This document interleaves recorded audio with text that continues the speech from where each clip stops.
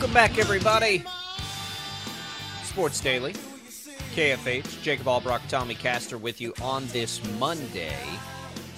Really happy to be here with you. Not as happy, quite as happy, for our Big 12 teams over the weekend. Let's start, Tommy, with KU, because they play tonight against Texas. So in the Big 12 standings right now, both Kansas and Kansas State sit at 6-4, Texas at 8-2. Kansas State had an opportunity at home to knock Texas down a peg. They did not take advantage of that opportunity, and they fall. Again, we'll talk K-State in just a minute. But now KU takes a chance after KU. Man, they didn't look good in Ames, Tommy. They were down the whole way. Iowa State controlled things basically from start to finish. Iowa State did what it wanted to do. KU could not get going what it wanted to do. They didn't shoot the three well. They didn't shoot from the field well. They didn't shoot free throws particularly well. They didn't win a rebounding battle. They turned it over 20 times, Tommy, if you wanted the glaring mistake. But Iowa State defensively locked them down, played the game the way they wanted to, and KU couldn't respond. And this was probably, for me, Tommy, as bad a loss as KU's had all year.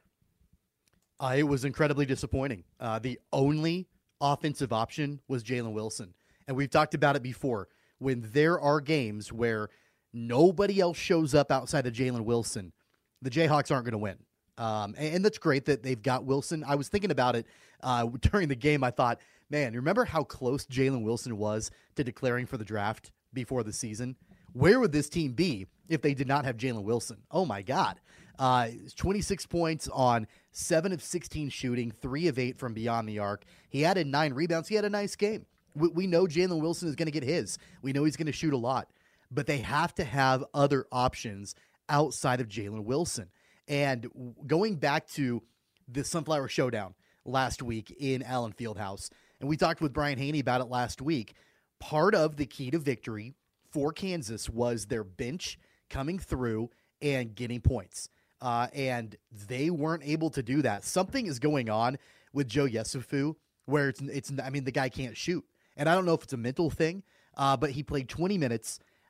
He had 8 points, but he couldn't really do a whole lot else other than that. And there were some shots that were really, really, really bad. And other than Joe Yesufu, there was only one shot taken by a bench player, and that was Bobby Pettiford. He was 0 of 1.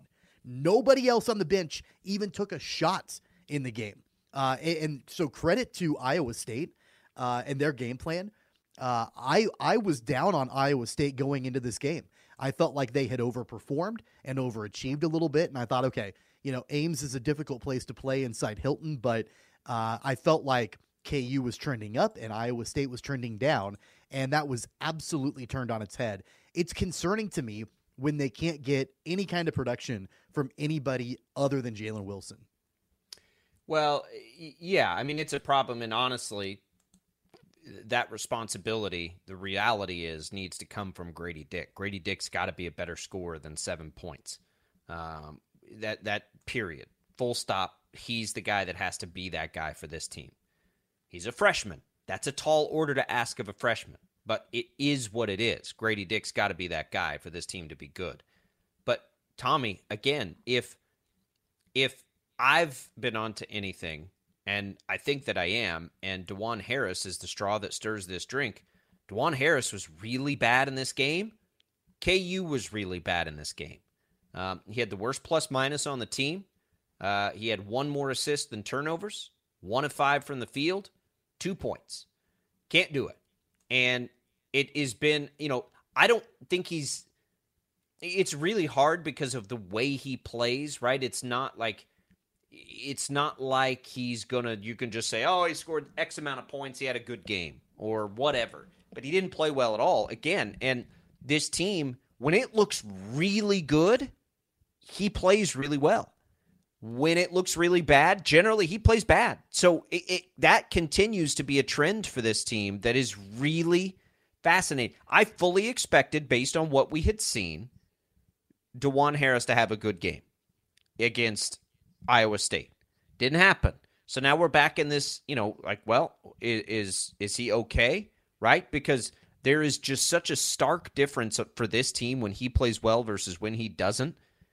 And I don't know what's going to happen if he doesn't fully and consistently get back to what we saw at the beginning of the year. And I don't know why it's not happening, because he was a key last year on a national championship team too. So that part of it is a little hard to predict for me. We can ask Brian Haney later this week. But Grady Dick's got to be better offensively. Like, if KU's going to do the things that it wants to do and try to defend its national championship, Grady Dick's got to be an elite level scorer. Does that mean he needs to score at the clip of Jalen Wilson? No. But he needs to be in double figures consistently and be the number 2 scoring option for this team just about every night that he plays, unless it's some matchup, unless they have some massive matchup advantage somewhere. But other than that, Grady Dick's, he's just got to be better. I don't think he's a lottery pick as of right now. I think that he'll ultimately end up being that guy. But right now, right this second, I don't think he is. And I've watched him play throughout the season, and it's incredibly difficult to be a freshman and play at that high a level for that high of a program, that big of a program, and consistently perform. That's really, really difficult to do.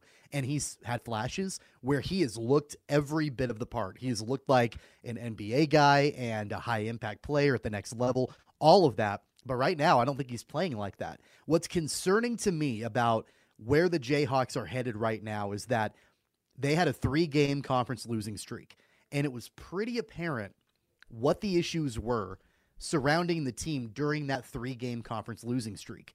And you thought, all right, like, the bench is not playing well. They don't have really an answer down low. They're not shooting the ball well. And outside of Jalen Wilson, there's really no production, and DeJuan Harris is turning the ball over like crazy. Like, it was fairly easy, I think, to point your finger at exactly what was going on during that 3-game losing streak. Then they beat Kentucky on the road at Kentucky. Then they beat Kansas State in a top 10 matchup at home, and they beat them fairly comfortably. So you thought, okay, like, they're trending up, and Bill Self has it figured out. He's been able to kind of figure out exactly how he wants to utilize his bench, and they're producing a little bit better. And then this happens, and they looked like they were right back to where they were during that 3-game conference losing streak. That's what's concerning to me, is that typically Bill Self, they go through stretches at times. His teams do this all the time, where they go through stretches where it doesn't look great, and the fans start to panic a little bit, and, oh, what's wrong with Kansas? And, you see that, but then Bill Self gets it figured out, and the team, they get it figured out, and they start to ascend again. And I felt like they were ascending, and then the bottom falls out again over the weekend. That's what's concerning to me, because I don't think that, like, I don't remember times where that's really happened, where, they've gone through a rough stretch, then they've gotten better, and then they've fallen off a cliff again. And so it makes me wonder exactly where they go from here. And they have a very, very quick turnaround. They're back home against Texas, who is in first place in the Big 12. And we talked about it on Friday, about games that were must-win over the weekend. I think this game absolutely is a must-win at home for Kansas tonight. Well, it's a must-win if you want to win the Big 12. I don't know if it's a must-win realistically, because Texas is really good. So it's not gonna to win the Big 12. Yes, it might be a must-win. To just be where they need to be come NCAA tournament time, it's just another game on the schedule. And KU's in a weird position this year for that reason. Like, I think obviously they want to win the Big 12. But the bigger concern is just to be playing at its highest level when it gets to the NCAA tournament. KJ Adams seems to be regressing just a little bit. There's a lot to work on for this team between now and March. All attainable, because we've seen it this year. They just have to be able to find it consistently. They are 4-point favorites tonight, Tommy, when I checked BetMGM this morning. 4-point favorites. Shocking to me. Allen Fieldhouse matters. I think that there's history involved there with Bill Self's team's ability to respond. I'm not betting that line. I might bet the over. I think it was at around 145. But no way am I betting that. betting that as a cover. That game's coming up tonight. We'll begin to preview that game a little bit later in the second hour. Let's take a quick break. We'll come back. We're starting to see some things in K-State that concern me, Tommy. 3 games now in a row they've lost in the conference schedule. And maybe we should have paid more attention to this possibility and what it means. I don't think it means a lot, but let's talk about that when we return. Sports Daily. We'll come back, wrap up hour number 1 on this Monday.